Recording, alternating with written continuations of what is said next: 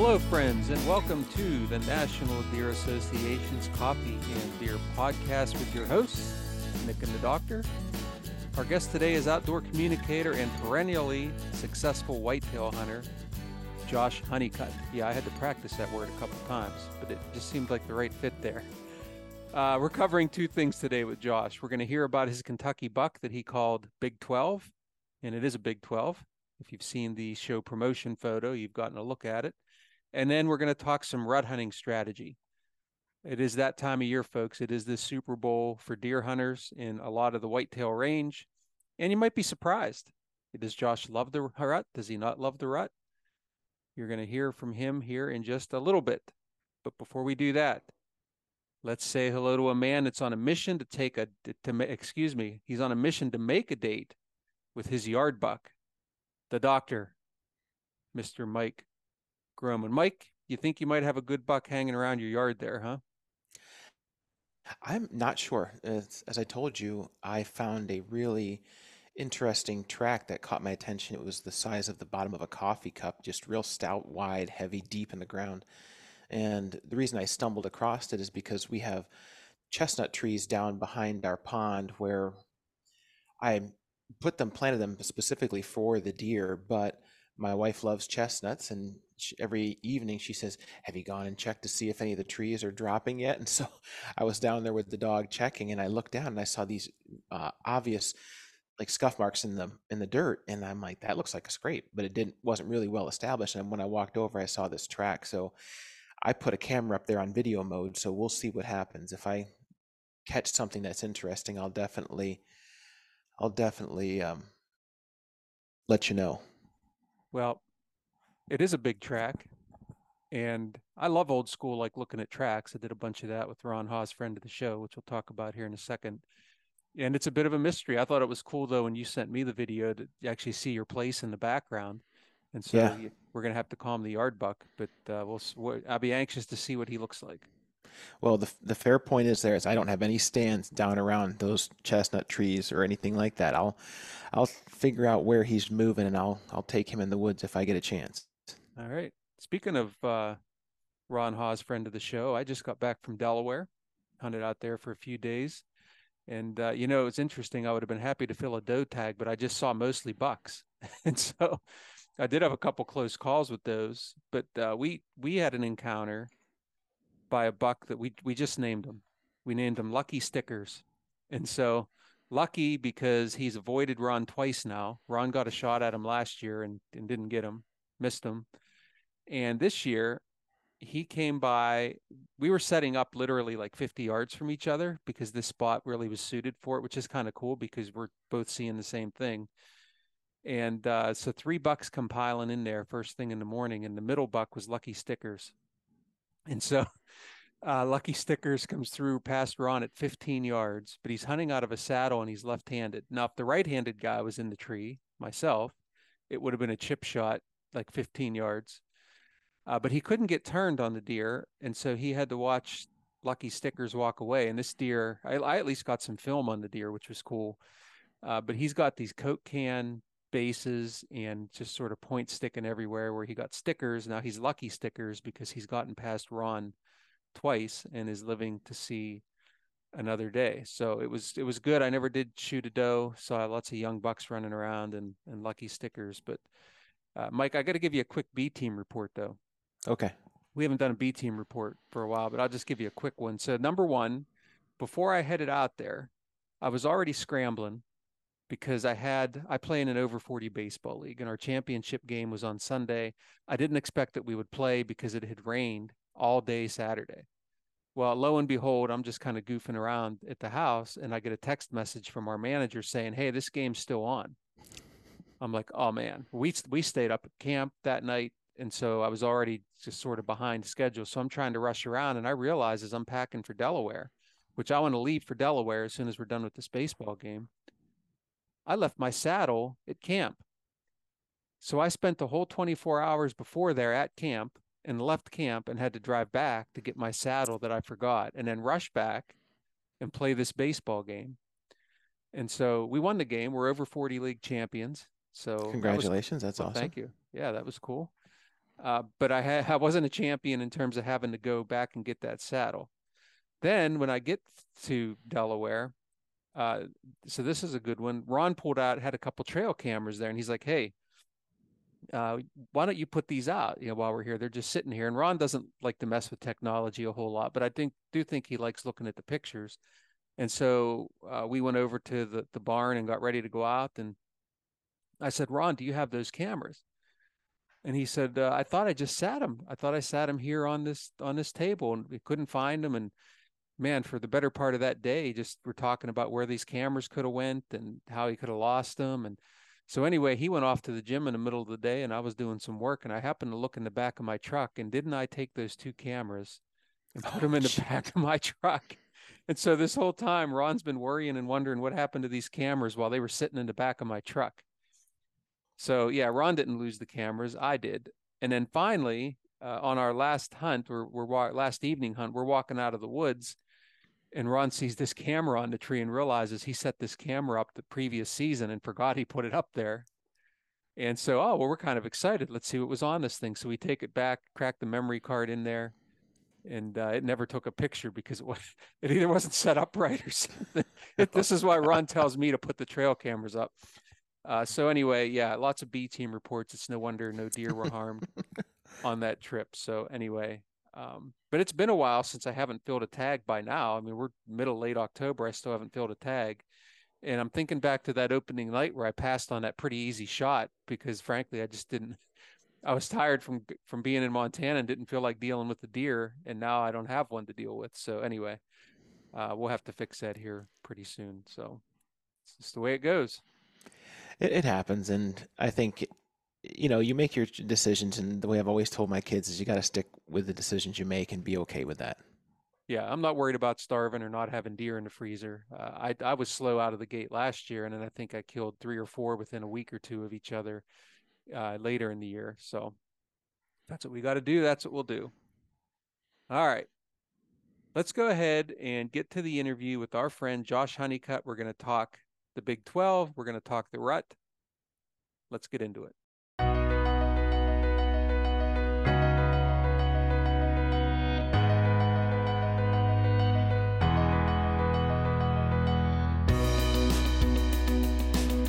Our friend Josh Honeycutt joins us here again on the Coffee and Deer podcast.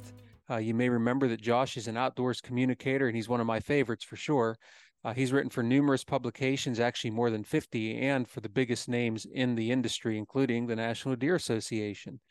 He's also an avid whitetail hunter and a darn good one. In fact, we're going to talk about a great deer that he took already this season, deer that he named Big 12. And having had a chance to see it here on the video screen, a very, very impressive deer. So looking forward to hearing that story. And he's going to help us fill our tags here as the rut is right in front of us as you're hearing this. So incidentally, Josh was also the second guest on the show back in July of 2021. So it's great to have him back. And so, Josh, what did I miss? What's new? How's life in Kentucky these days? Yeah, it's going well. It's going well.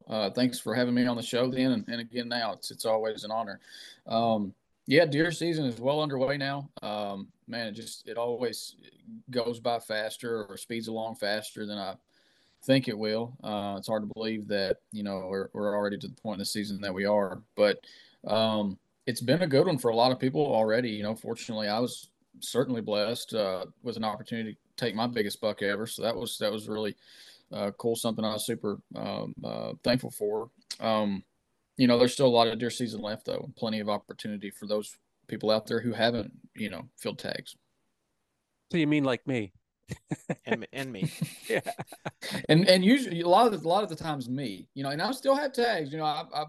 I'm planning to deer hunt in Ohio and Indiana and Missouri, so I'm trying to stay as busy as I can. We actually so we have one child. Got my daughter is 3 years old. Everybody tells us that there's a huge change from going from one child to two children. My son is actually due next March, so I'm trying to get as much hunting as I can in this year because I know I'm going to have less opportunities next year. Well, congratulations. That's wonderful news. And yeah, so you have a three-nager, as they call them, right? So Oh I'm sure she has yeah, lots of personality now, and another one on the yes. way. Yeah, yeah. No, I learned that. I was not familiar with that term until here recently, but she is most certainly a three-nager. Well, that's wonderful, Josh. That's great news. And by the way, it's always easier to schedule guests who have already killed a buck. Like if there's someone out there that I wanted to have on and they haven't killed one yet, like they lose your number. They don't return your call, but you got back to me right away. So thank you. All right. So let's do this. I want to hear the story about Big 12. And so I think that's the perfect way to lead us off. You're our first big buck story of the year, which we like to tell these stories. And it's just a fantastic deer. And let's jump right into it. And starting with, you had some history with this buck. It's not like he just showed up this year. Yeah. So this deer, he's a really good deer. I mean, as good as it gets for the area that I hunt. I'm in South Central Kentucky, more Central Kentucky than South Central. But we're it's pretty common to see 130 to 100, 45-inch deer. I get to hunt those type deer every year just about, but here in Kentucky, but it's not as common to see deer that are 160 plus. We see maybe one or two deer that are in the 50s each season, but this deer here was pushing, right at 170, and so I might get to chase a deer like that once every few seasons. And I've only shot two bucks that are in the 160s, so in my entire life. So it was definitely not something. It's not like Iowa. I will put it that way. But I'm certainly thankful to be able to hunt the quality of ground that I do, because I know it could be much different than what I have. So, but so this deer. I guess the story for him started, I guess, technically 2 years ago, because he is just a 4.5-year-old deer, which is kind of surprising for as big of a rack as he had. He honestly, if I'd have had 1,000 acres and he was living in the middle of it, I would have let that deer go another year or two, simply because he had serious potential to be even bigger than he was now. But it's hard to do that whenever he's his primary bedding area, which was on our property, but was probably, depending on the exact bed he used on a given day, anywhere from 75 yards to 150 yards from three different property boundaries. He was living right in the corner of the property that I was hunting, which is about 200 acres. But he was living right up in the corner of it. So, I mean, he was a deer that spent a lot of time. I actually watched him cross over onto neighboring properties from my property and stand locations I was on in past seasons.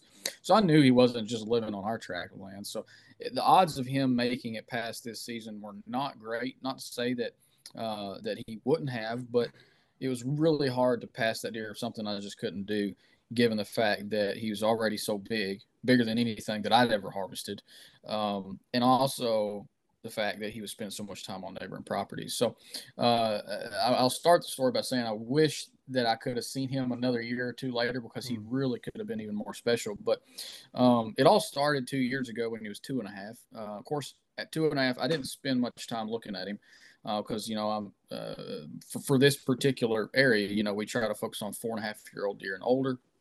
Other places that I hunt, I might shoot a 2.5-year-old deer, but given the buck age structure that we're blessed to hunt here at home in Kentucky, we try to wait for 4.5 and older. So it just basically in 2021, I logged his trail camera photos, and that was it. Then last year, he kind of really turned into something that was pretty special. He was showing a lot of promise, a lot of potential. He was already a 6x6 last year. Had split G4s, really good mass, but you could tell he was a 3.5-year-old deer. I actually personally encountered the deer several times, and so I hunt this property with a couple of other people, and them and some of our neighbors had all kind of talked. We'd talked about letting this deer go, and that was about mid-season, because everybody was seeing him, saw that he had really good potential. Everybody was like, "Yeah, we want to make sure he gets to at least one more year on him, if not maybe two." And so we made agreements to pass this deer, which is actually the only deer that we've ever, as a leasing group, because we do lease the property, or even with our neighbors. We've never really had a co-op, but we had a co-op for this deer, put it that way. Um, and so I actually passed the deer several times before that agreement and after that agreement, watching him from the stand. The hardest pass, though, and it's part of the story, so I tell it. I've always done that. I don't hold anything back. But so I actually took a youth hunter late season to that property, and this deer had a really, really big home range. He was everywhere, but I was kind of over in the corner of the property where I thought we were far enough away from this deer that we wouldn't encounter him. And I told the youth hunter before we went in there, he'd never shot a deer or anything like that. This is his first time he'd ever been hunting. And I was like, there's a lot of bucks on this property, a lot of does. You can shoot any deer you want to, except for this one. And I've already given my word to several people that this deer would make it through the season. And of course, that's the first deer that we see. So he Wow. has to pass a youth hunter that's never been able. And I promise, and it wasn't me trying to be selfish. It was just me saying, "Hey, I promised these people and talked to these people about passing the deer, and said that I was passing the deer, and so it was what it was." Fortunately, it worked out. After about 5 hunts, and by mid-January, I guess it was early January, he ended up getting a really well. He shot a doe first. We had a nice cold front that went through. He shot a doe. It was early in the day, so I told him, we can stay here and try to get you a buck too, because there's plenty of time for deer to keep moving. And then he ended up getting a nice 5.5-year-old buck with a little drop tine on the end of his main beam. So it worked out for him. He got a more mature deer, a nicer deer, and so it was all good. He was happy, and he understood the decision behind everything. He wasn't upset at all. But and I also think it was a better experience for him because he was able to go hunting more than just one day, and shoot a deer an hour and a half into his Yeah. first ever hunt, In some ways, he which didn't I've even, heard. yeah, he didn't Yeah, even know what he was missing. In some ways, he hadn't shot one before he sees this buck. Heck, he might think that that's the way it goes all the time when yeah, he goes out there that you see deer like this. So I think that worked out well. I couldn't help but think, Mike, I know this is going through your mind, like, man, what good neighbors. If I went over to my neighbors and said, hey, you got to pass this, 150-inch 3-year-old, they'd probably skin me up right there, I would think. Well, yeah. and So yeah, sorry, go go ahead. ahead. Well, I No, was just no. saying it all depends on the neighborhood and what the goals are. I'm encouraged that with the fact that these neighbors were willing to actually have a very civilized discussion for the betterment of a specific deer. So that always keeps the door open too for Mhm. future. Yeah, I've not always had great communication with neighboring hunters, but these particular ones are, we kind of send trail camera photos back and forth, and we communicate and kind of keep each other updated. And so it's really good. It's better for everybody whenever you have good communication with your neighboring hunters, as we all know. So take us through it. One of the things I'm curious about is, and you said this, so you said that this deer had a pretty wide range. Mhm. And so heading into this season, I mean, I have to assume that that caused some challenges to you as far as trying to hone in on this deer. Or did he start to tighten that range up a little bit based on what you were seeing? Yeah, so this year he actually did. There was a big change in the property. So this property, we've hunted it for about 10 years or so, close to it. We started not quite 10 years. I started leasing, I think, in 2015. But it's always been a CRP farm. The contract ended, though. It was in a 15-year rotation, and that ended. And of course, a lot of the CRP farms are coming out because the prices aren't as good, and they're going, reverting back into agriculture. So it actually went back to ag this year, and half the farm was in corn and half the property was in beans. So it changed the dynamics quite a bit. Um, but yeah, just this deer did. He tightened that home range down a lot. Of course, he was focused on the beans, which was one half of the property instead of it all being CRP. I've noticed it seems like CRP farms deer tend to have larger home ranges than maybe your typical. And I know that's I'm not throwing that out as a blanket statement.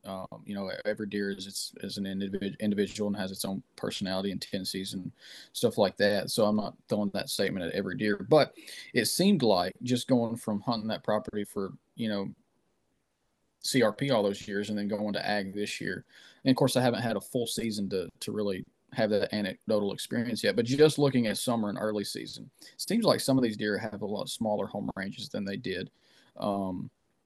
Whenever it was CRP, because a lot of these deer are return bucks that I've seen, and we're blessed to see. Goodness, I think we've got 10 bucks on that 200 acres 10 that we've had on camera so far that are 3.5 and older. Oh, that's great. Um, Yeah, so it's a really good deer. Good, I mean, it's a high deer density when you factor in all the younger bucks and does, but the buck age structure is incredible. So, um, yeah, this deer did end up reducing his home range size, his core area size. He was kind of focused on one particular timber block. The way that property lays out is we've got a big timber block on the west side and a big timber block on the east side, and then everything in the middle and kind of around it a little bit is ag. And of course, there's timber and ag on the neighbors too. But he was kind of focused on one particular timber block, and that's where I basically hunted him. And before season started, that's where I kind of kept track of him throughout the summer. All right, so let me ask you this then. You've got them kind of honed in. And by the way, that's not uncommon as bucks age. They do tend to shrink down their home ranges quite a bit. I've certainly seen that as a hunter. There's research that supports that. And so that part of it is not, I guess, would be pretty usual. I also want to go back to something quickly that you said about this deer, even as a 3-year old. Well, frankly, as a 2-year old, he was showing you great potential. As a 3-year old, he blew up. And just to remind our listeners that deer are very much like people that way. Like if you go back, if you played Little League as an example, like I remember some kids in our dugout that like had girlfriends and were growing hair on their chest at 12 years old. And then there were some other kids that were like 2 or 3 years away from that yet. And so that's the same thing in the deer woods. And so sometimes you do have deer that are just a little more blessed. And that's the case, it sounds like, with this deer. And the world record deer, the Hansen buck, I believe was a 4.5-year-old deer. So it is there to do in that age range. So anyway, okay, so now you've got the setup. You think you've got a plan. What happens after that? Yeah, so I'm having to pull my calendar up here just to remember the exact dates because it's been a few weeks now. But yeah, of course, our season opened this year on it always opens the first full weekend in September. That's when the Kentucky opener is always scheduled for. And so this year that fell on, I think it was September the 2nd. I believe that was right. Yeah, September the 2nd. And so that morning I didn't hunt. I didn't hunt that morning. I had no plans to hunt mornings, not because I'm completely against mornings. There's some situations, there's some property layouts, some particular scenarios where a morning hunt certainly merited, even during the early season, if the conditions are right for it and the deer is, on a certain pattern and you can get in and out cleanly.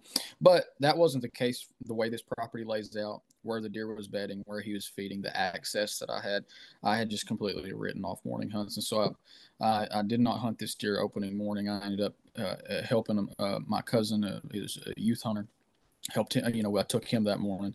That afternoon, I hunted him for the first time. I did not see him opening afternoon. He was actually, I think, he was off shedding his velvet because he had run with two specific bucks all summer long. Well, at least since I'd put my cameras out, and both of those bucks I saw, and were both of those were within bow range, but he never did show up. And then he showed back up on trail cameras a day or two later with he was clean out of velvet. So I'm assuming he was probably off on opening day, shedding that velvet.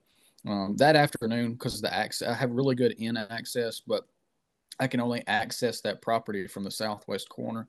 And the deer was bedding up in the northeastern corner of the farm, and then the beans were in the center of the farm. And so, like, I had really good entry, but my exit wasn't so good because I had to go back through the food to get back to the vehicle, and I had no other option. I just don't have access from neighboring properties, and other directions. So I did end up spooking a couple of deer going out that night. And I decided it's like, unless this deer is just really daylight active on trail cameras, which he hadn't been, he would have occasionally show up in daylight on a trail camera during the preseason. Most of those were morning encounters as he was going back to bed. Probably twice as many, which he didn't have many at all, but twice as many morning daylight trail camera appearances as afternoon, which is typical for early, summer and early season. But I decided to wait a few days to hunt him again after that opening day, just simply because I hadn't seen him that day. Because I'd spooked a couple of deer going out, I wanted things to just kind of calm back down. I didn't want to, push too hard. He ended up showing up on trail camera the next Wednesday, that first Wednesday of season. So that would have been September the 6th. We had a nice little cool drop in temperature, where the deer were really up on their feet. It had been the movement had been kind of stale for several days, and then we had that cool front. Mostly, I know there's a lot of conflicting science on cool fronts and stuff, but I'm a believer, so I'll just throw that out there. But anyway, yeah. So he moved that day. I was not there. I didn't hunt him that day. I went that Friday, so 2 days after that next daylight appearance, and hunted him in the same area. And I was kind of in a spot where the deer was bedding up on the higher elevation in the timber. They were coming down through it's a pinch point. And pinch points are good all season long. They're not just rut stands. If you're a bow hunter, a pinch point is an all season necessity. Because you can't shoot 200 yards with a compound bow. But yeah, so that was kind of the setup. He was bedding up on this hilltop. He funneled down through this kind of little pinch point. Full disclosure, I did have a corn pile out because in Kentucky I can do that. Most of the time, whenever I feed corn, though, it's not to hunt over. It's just kind of hold deer because every single one of my neighbors do it, and if I don't do it, I don't see deer. Typically, it's whether you like corn, don't like corn, can't if in Kentucky, unless you're in the 5-county area where you can't do it in the CWD zone. Outside of that, if you're not using corn, you're not seeing as many deer. We hear that a lot. Yeah. Yep. Very it common. really, and it's true. It's not just an excuse to put corn out. It really is true. So I hunt several properties, and corn's not cheap. So I don't feed corn on every single property that I have access to. Usually I just feed corn on the property that I'm going to hunt, because I usually focus on one property each year. It's true though. On the properties that I don't feed corn on, if I did feed corn on those properties, I would see a lot more deer. But I'm not feeding corn on those properties, all the neighbors are, and they're killing the deer each year. It really is true. I mean, you have particular bucks that have this personality or that personality, and some of them may not prefer to hit a corn pile, or they might have had a bad experience with a corn pile, which is actually quite frequent. Happens often, and so they kind of shy away from them, at least in daylight. But that particular area was kind of a staging area, and there was corn kind of scattered around in there. I do try to disperse corn out instead of just putting it. Sometimes I'll still put it in a pile. But most of the time when I feed corn, it's usually spread out with a 4-wheeler seed spreader. That way it kind of disperses that corn out. It's a little more healthy. You don't have all them deer concentrated in one little tiny area. It's scattered out over like a 1/4 acre spot, almost like a really small micro food plot would be, which is a little bit healthier for the deer from a consumption standpoint. That way they're not swapping so many germs. But so that was kind of the setup there. And then there was a big persimmon tree that was just dropping buckets and buckets and buckets of persimmons, right there underneath it. And then the soybean field was kind of back beyond that. So they were kind of staging up in that area where the timber pinched down, come down out of the bedding area, hit that pinch point, that staging area inside the timber where the persimmons was, where the corn was kind of scattered out, and then they would go on out into the soybean field. And that first Friday of the season, which would have been probably day 7, I guess it would have been, I hunted again, and I ended up seeing him, but he circled around me and come out into the beans, a back way. He didn't come down through the pinch. Instead, he kind of went out into the beans where the timber was broader, and not pinched down. Now, are you in a? So I wanted to ask you this: are you in a fixed position stand that you had already set? Are you hunting out of a saddle? What's your setup look like? Hello, friends. Nick Pinizzato here, and I want to tell you about our friends at Moultrie Mobile, who are longtime NDA supporters. Specifically, I want to talk about the Edge Cellular Trail Camera. Now, this new Auto Connect technology works on multiple major U.S. networks, so it's going to automatically connect to the best signal in your area. It also has built-in memory, so you don't have to mess with SD cards, and for me, that's a big deal because mine always end up in the wash, and that never turns out well. They also have improved battery life and also improved image quality, so we're talking 33 megapixel quality images and 720p HD video, and that's day or night. Be sure to check them out at moultriemobile.com. Yeah, so that was a fixed stand, a hang-on tree stand in a permanent location.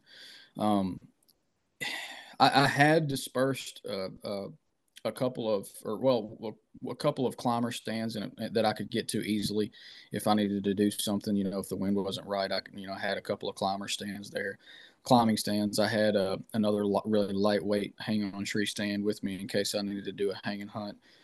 I had, before the season started, hung several fixed position stands in different locations that I thought might produce.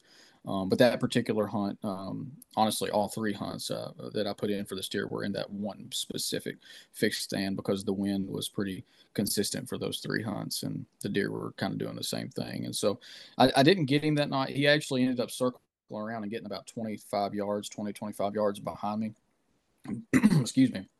But I was in a cedar tree, and it was just like a wicker basket behind me, so there was absolutely no shooting lane, so I didn't actually get a shot at him, and even if I had gotten a shot at him, I wouldn't have been able to, because he didn't actually come out and circle around and get within range until probably 1 or 2 minutes after legal shooting light ended. So even if I had a shot, it wouldn't have mattered, because legal light had just ended. So at that point I was faced with a pretty difficult choice, because basically from the north end of the property all the way to the south end, which I have to go through to get back to the truck, but the middle of the farm from north to south is all soybeans. And I looked to the north, looked to the south, and there were deer everywhere.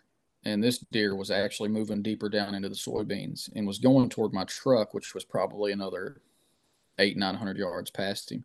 So he wasn't going to be right on top of it, but he was going in that direction. So I knew I was going to spook other deer or spook him whenever I had to get down and go back to the truck. And I thought about this before. I hadn't decided what I was going to do if it happened, but if I was like, if that deer gets down there, what am I going to do? If he gets out on the beans behind me before dark, what's the play? And I hadn't come up with anything. And of course, there's been times where I've had people drive in and pick me up, or with a 4-wheeler or a truck or a tractor if it's a farm, or I've barked like a dog or howled like a coyote to kind of push the deer back up into the bedding area, because that's a better alternative than them knowing that a human's in the area. But the problem was that I was just going to push him closer, and all the other deer pushed him closer to the vehicle, because they weren't they weren't between me and the bedding area. They were between me and the truck, and they were out on the food. So I ended up spending the night in the tree stand that Wow. evening Wow. to keep from alerting that deer to my presence. And I don't think he knew I was there. I ended up having one deer blow at one point during the night, just because I guess the wind picked up and a deer smelled me. But I'm assuming it wasn't him, because he didn't quit coming in there on camera. So what is that And phone call like, when you get in touch with your wife and say, "Hey, I'm going to spend the mhm. night in a tree tonight"? I mean, mine would probably say, "Well, you just stay out there forever." But how did that go? Yeah, so I texted her. I said, "Am I crazy?" Dot dot dot, and she was like, "Well, we've already established that, but what's your question?" And so of course, I told her the situation, and I talked deer hunt. She's not a deer. Well, she is a deer hunter. She's a retired deer hunter. So I took her deer hunting several years ago, and she shot one deer. She shot one turkey, and then she quit hunting. Not because she didn't like it. She actually was pretty excited about it in the moment, but it just wasn't her thing, which is perfectly fine. But I taught I've been with her we've been together for, goodness gracious, we've been married for 8 years, and we've dated for a long time before that. And so I've been talking deer hunting with her for a long time. So even though she's not really an avid deer hunter, she gets it and understands it, knows the talk, knows a lot more about deer hunting than most non-hunters do, or retired hunters, I should say. But yeah, so she completely understood. She was fine with it, but it really was a radical move on my part, and not something. I will say this: I don't advise anybody to spend the night. I don't advise anybody sleeping in the tree stand, especially, because that's dangerous. It's they're being in a tree stand is dangerous enough in the daytime. You don't want to be spending the night and falling asleep. But so I did pull an all nighter, because I didn't want to fall asleep and fall out. Of course, had my harness on, and I had my, I stayed tied in just about every time, unless I'm in a weird spot where I'm doing like a hanging hunt or something. Of course, you have lineman's ropes for those, lineman's belts for those times. But I keep lifelines on my stand so that I'm tied in as I'm climbing up to. And I'm always wearing a harness when I'm in the stand. So I had my harness on. I also wrapped strap myself, lean back against the trunk and put another strap around my chest. That way, if I did fall asleep, I couldn't lean basically.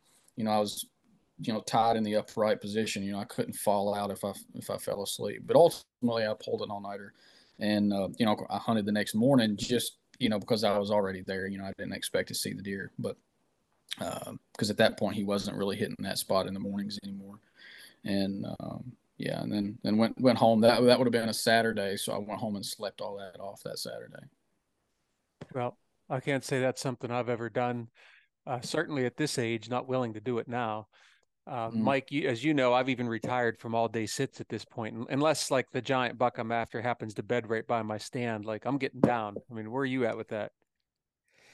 Well, I mean, I guess I just can't put myself in that same situation because I don't have, bucks in that age class. I mean, but if you're in that situation, you have the confidence that this is what I need to do to be successful. And I guess for me, it's something that you got to do, I guess. I mean, like for me, I just can't wrap my mind around that. Like my wife, first of all, she'd say that that's not going to happen, and literally, I'm coming out. So, but yeah, I guess it's really interesting to hear the next level, like when you're actually, you know, chasing bucks that are in that 160, 170 class plus age class, like where I'm sorry, like size class, where you really have to be different. You have to be different than everybody else to succeed. So I'm sitting here just listening, just waiting for the next part of the story here. Well, I mean, you know, I had never done that before. That was the first time that I'd ever done that personally.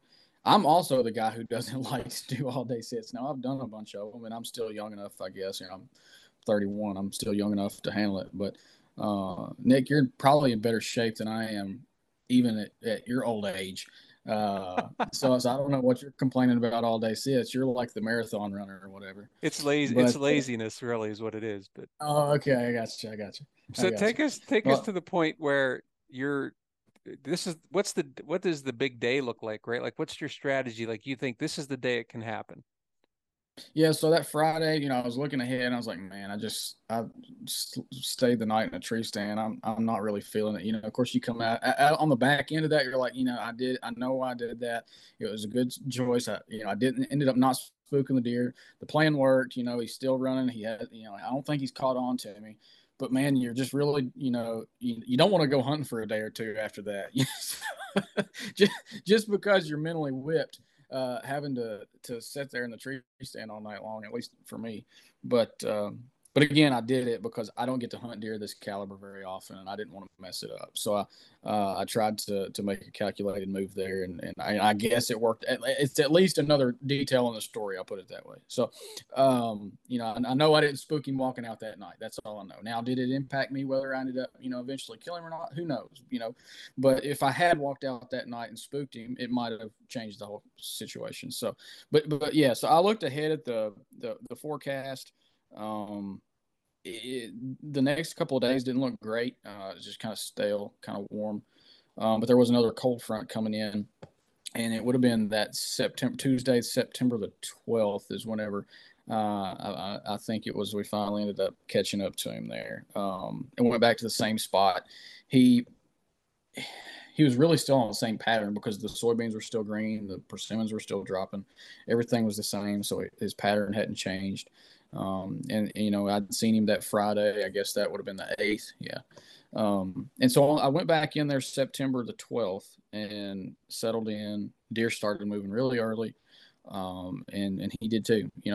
Most of my preseason encounters on trail cameras, because I tried glassing him from afar during the preseason, never did see him. But all of my trail camera activity before the season opened showed him, just hitting those of an afternoon, that last few minutes of daylight. Just he's even during the preseason, he didn't like moving much in daylight, especially of an afternoon. Some of his morning appearances were a little deeper into legal light, but all of his afternoon trail camera encounters before the season opened, except for maybe one or two, were really, really close to the end of daylight. So, but on the 12th, he moved the earliest, probably the earliest that he had moved.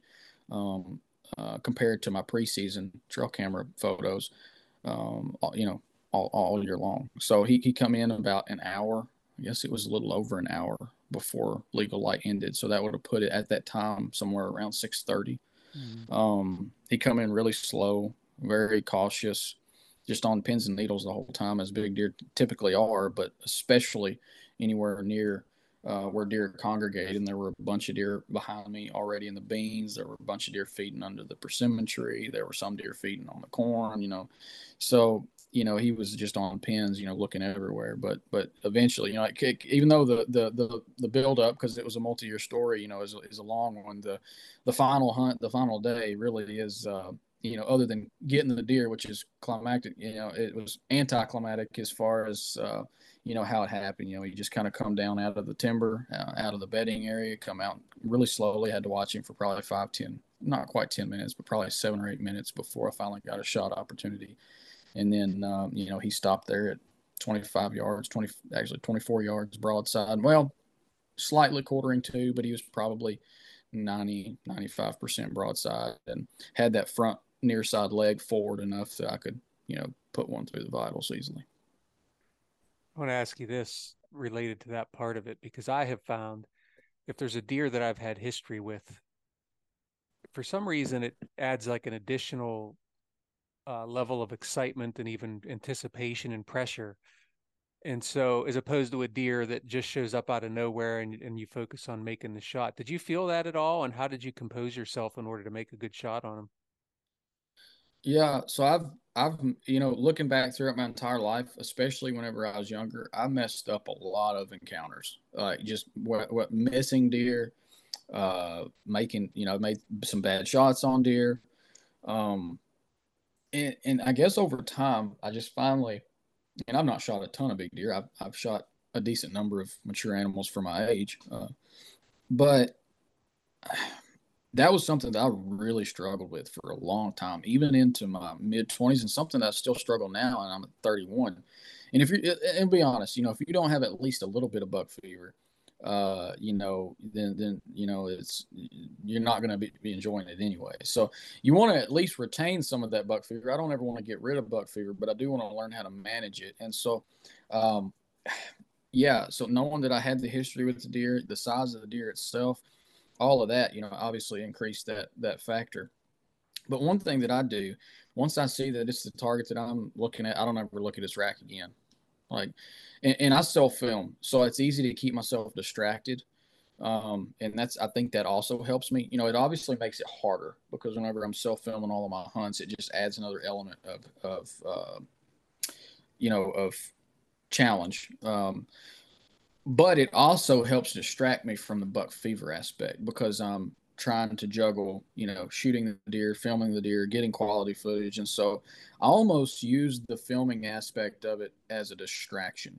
Whenever I'm seeing that deer and I'm getting worked up and everything like that, it actually calms me down because I'm able to focus on the video aspect of it, getting quality footage, running the camera, you know, handling all the controls and stuff like that. And of course, like I said, there's other things, general things that I do as well. Once I see it's the deer, I don't look at its rack anymore. The only thing I look at is where I'm going to shoot. Even if I have to look at that deer for 10 minutes, I'm staring at the spot where I'm going to put my pin. And there's numerous other elements and factors and tips and tactics that you can use as well in that scenario. But those are probably two of the bigger factors for me, and they're the most important. Well, they worked for you and you got it done, and it's an awesome deer. And we always have our guests send photos for us to use for promotion of the show. And obviously, you'll send us one of you with Mm-hmm. this deer, and our listeners will get a chance to see it. And we'll tell them where to find you on your social media too, so that they can see more about it. But yeah, I mean, congratulations to be able to seal the deal on a deer that you'd known about for a while is always extra gratifying, whether it's a 120-inch deer or in this case, a 170-inch deer. Pretty cool stuff. And so congrats on that. And now, though, I'm going to ask you to transition a little bit. So you shot this deer in the early season. You went through a lot of the tactics that you used, which were clearly sort of early season tactics. People are going to be listening to this on the 25th of October. So right on the doorstep of the rut.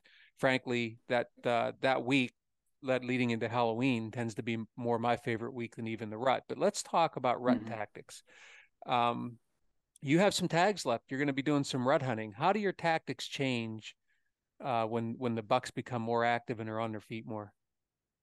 Yeah, so the tactics change all season long. That's something that has helped me is understanding that deer patterns, deer behavior changes certainly weekly and sometimes daily. And so do their patterns, where they go, where they bed, where they sleep, where they eat, where they where they run, where they drink. Everything about what their daily life changes. Sometimes even on a daily basis. And so, once you get into that rut, you know, it's almost like you can kind of compare it in phases, call it phases. Some people say the seeking, the chasing, the tending. There's some that have it broken down from anywhere from 3 to 5 or 6 different phases, some more. And so, obviously, you can pick and choose different tactics for each of those phases that are maybe a little bit more attuned to those time frames. But in general, once we get into that late October time frame, if we're speaking specifically to that, um, I think the biggest factor is to remember that if you're targeting the really mature deer, some of your younger bucks, 2.5, 3.5 year olds might be starting to run a little more, but those really mature deer, the 4.5+ year old deer, in my experience, in the places that I hunt, which is the lower Midwest and northern southeast, um, they're still on bed to feed patterns that last week of October. They're starting to move a little bit more because, as we know from a lot of the research that you guys have, uh, you know, uh, shown and highlighted throughout the years, it shows that deer daylight movement ramps up each day throughout the fall and peaks during the rut. But that last week of October, from my experience, the best bet has to continue to focus on buck bedding areas. Um, unless you get right around that Halloween mark, first couple days of November, then they might start seeking some does, might start, skirting the downwind edges of doe bedding areas. But for me, they're still in those buck bedding areas and still focused on bed to feed patterns but to find those places, to find where those mature deer are spending some time, I try to find obviously the rut sign, heavy rub lines, scrapes that are not on the field edges necessarily, but back in the timber. Those are good clues and markers for where those mature bucks are potentially spending some daylight hours. I think that's one of the reasons I enjoy the sort of the late pre-rut. I think I just made a new phase up, by the way. But that time getting close to Halloween, because um, what I've found is the bucks, you're talking about feeding patterns, and they are starting to key in on does. And so they may wander out into those feeding areas a little bit earlier than usual to just sort of hang with the does and just be available. And that deer to me has always been a lot easier to kill than the one that is got a hot doe and is either running through the woods like crazy and you can't get them to stop, or has them pinned up somewhere, in a thicket, and they're not moving at all. They'll stand there and let you look at them, but you can't get close. To me, that peak rut time is way harder. So, what's Mm-hmm. your experience with that? Oh yeah, actually, peak rut is my least favorite time of year to be a deer hunter. It's my favorite time of year to be a deer observer because you get to see all the craziness that happens during the rut. But yeah, from a deer killing standpoint, especially if you're targeting a specific deer and not just targeting deer in general, it's the worst time of the year to actually try to kill one. But because it's much more random. They're covering much more greater amounts of ground. They're moving the most they're going to move all season long, and that might be around your stand location, but it also might be a mile away. So, um, you know, I've always kind of looked at the rut and used the rut as a crutch almost because it is. I don't want to say the unprepared deer hunter. That's going to sound obnoxious, but well, I'll just use it for myself. So there are some. I'm hunting. I've hunted this year. I'll hunt Kentucky, Ohio, and Indiana. Kentucky and Ohio. I've hunted the properties for multiple years, and I know them. I know how to hunt them. Might not always kill a deer, but I know them as well as I'm going to know them. The properties and the deer herds, and so I'm really confident that I know what to do to put myself in a decent position to succeed outside of the rut. Indiana, I'm on a brand new property this year that I've never hunted before. Have no idea how the deer herd uses it. Don't really know much anything about it at all, and that's why I'm going to be hunting there during the rut, because I am an unprepared deer hunter on the Indiana property that I'm going to be hunting on, because I don't know anything about it. This is my first year learning it, so I'm unprepared. Not, and that's kind of, that's, I guess, a rough term to use because this is my first year there.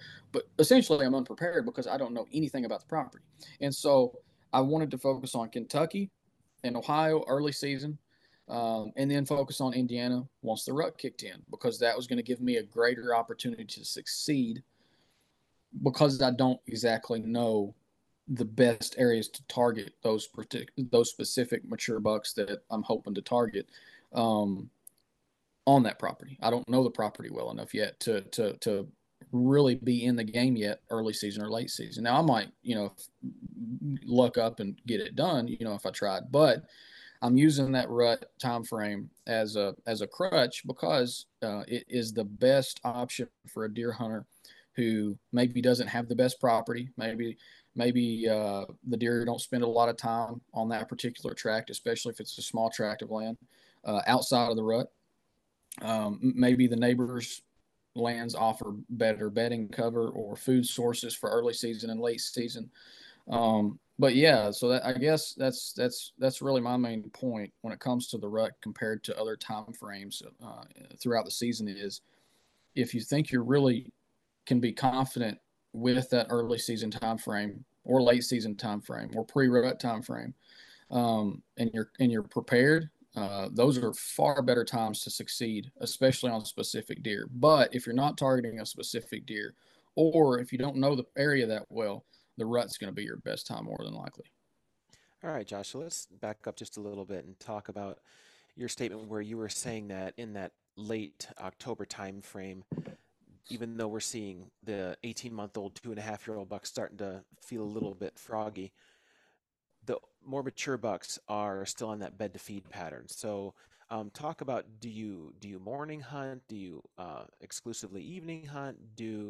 What's the, do you give them a little bit more leeway in regards to how closely you're trying to hunt them? Because, are they moving a little bit more as that time frame approaches? Yeah, so usually middle of October, somewhere between at earliest October 15th time frame, and at latest October 20th, depending on what the weather's doing, and if I have a deer that I'm targeting, whatever the situation is. But yeah, that mid October, October 15th to 20th is when I usually start hunting mornings. Um, that's when I like to really kick that off. If, like I said earlier, if a situation calls for an early morning hunt earlier than that, then great. But yeah, definitely once I'm into that late October, that last week of October, I think that's a phenomenal time to really start hunting mornings, especially if you're seeing daylight action on trail cameras. You know, uh, at that point, I still put a lot of stock in trail cameras once we get into the first week in November, other than to just monitor them loosely to see if a deer is either A, still alive and hadn't been killed by a neighbor, or if just to see, maybe to know if a deer had been in a general area, recently within the past day or two. I don't put a lot of stock in trail cameras once we get into the rut. I've seen too many instances where deer were, while I was in the stand, even doing an all day sit, and I was looking at a trail camera over here that's 50 yards away or 100 yards away or whatever, and it like didn't pick up a single deer all day long. Yet I was in the tree stand over here 50 yards, 100 yards away, and I'm seeing seeing good bucks everywhere, running and cruising and chasing. So I don't put a lot of stock into my trail cameras once we get into the rut, but I do put a lot of stock into them that last week of October. And if the trail cameras are showing some pretty decent morning movement, those bucks still on their bed to feed patterns, or if they're up starting to do a little bit of cruising, I definitely like to hunt those last few days of October, mornings and evenings. Okay, so let's talk about, you mentioned something else about all day sits. So, in and this is just a general broad brushstroke question. All day sits, morning, evening, or midday? Or does it depend? For late October. for that late October, early November time frame, like before the actual, lockdown phase of that rut hits. I don't know. I mean, I'm not a scientist, so I mean, everything I say is anecdotal from my experiences.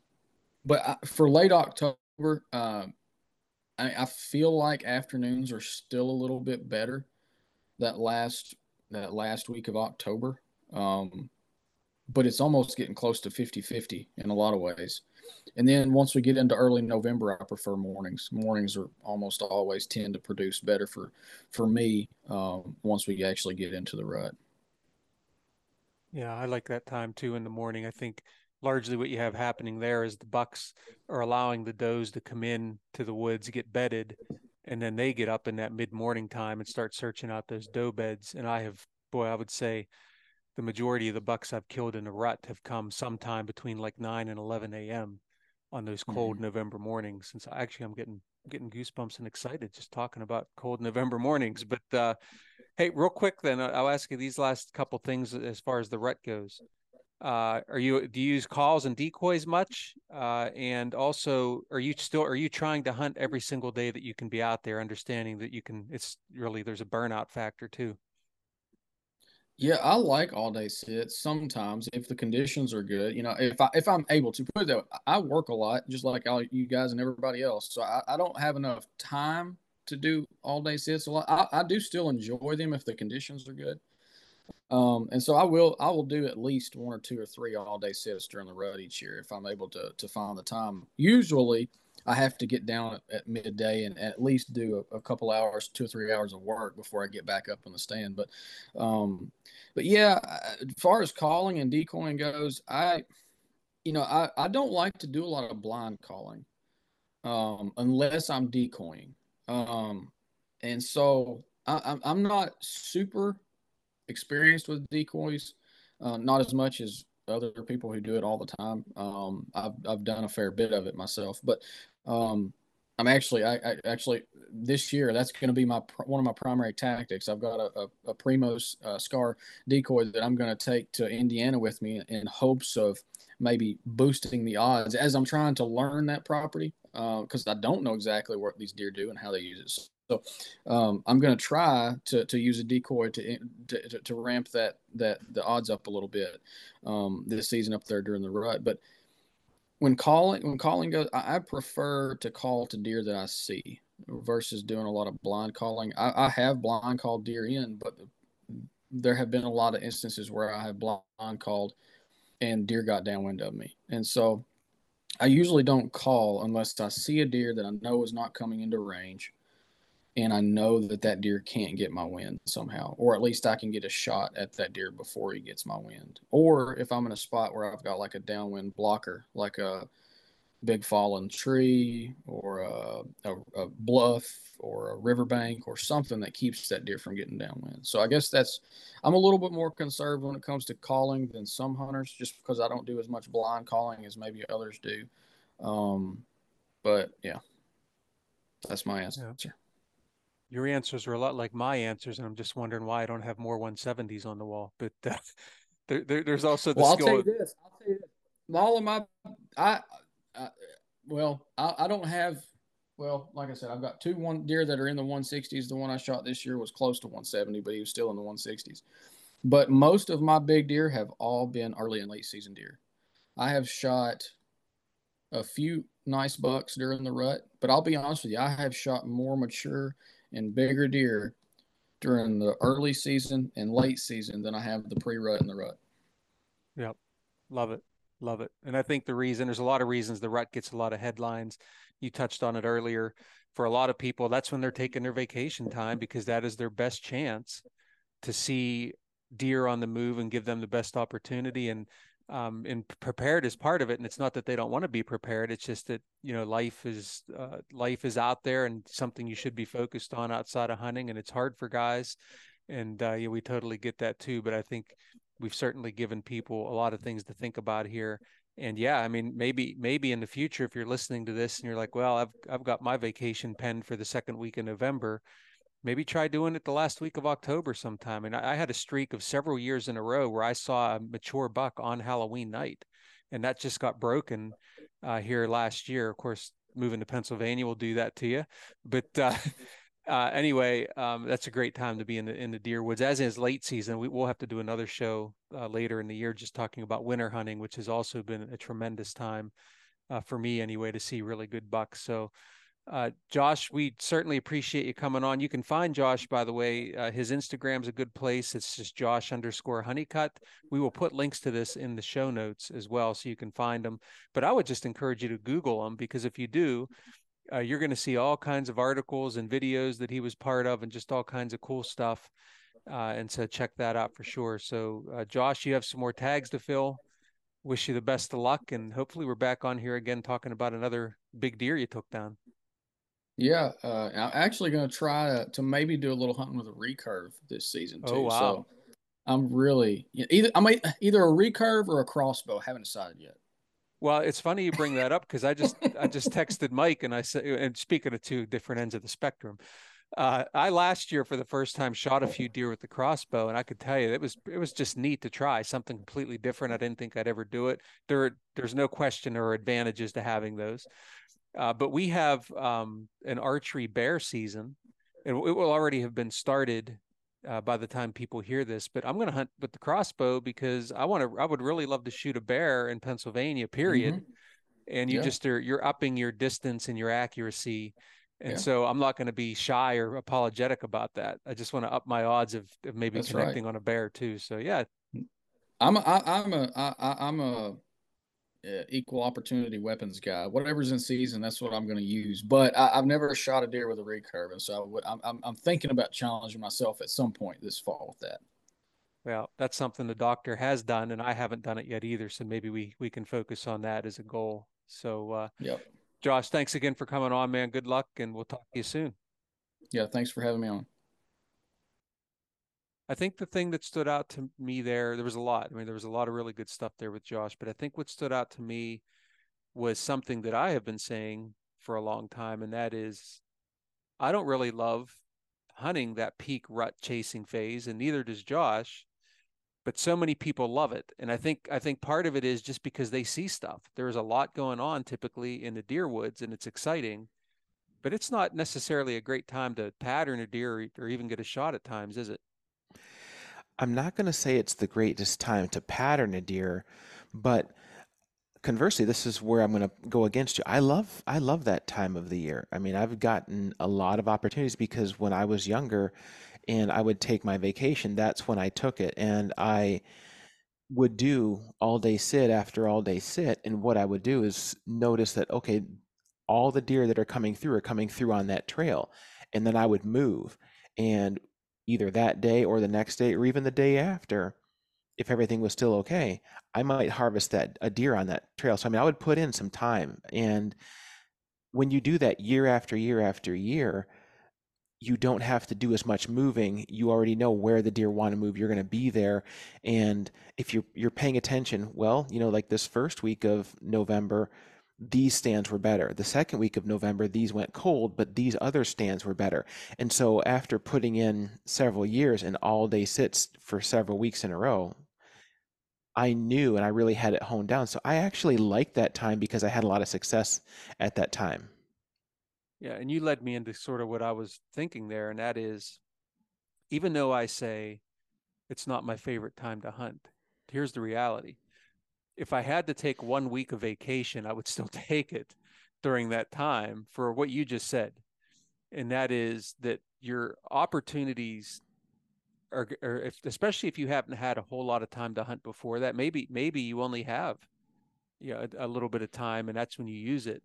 You're maximizing your time when the deer are moving and covering the most ground. So to your point, yes, if you have some typical travel corridors, pinch points, or whatever that have proven to be traditionally really good spots, get yourself in them and spend the time there, and chances are you're going to see something or get an opportunity. So I don't disagree with what you said there either. I think it's a great time, especially if you're trying to maximize the amount of time you have on stand.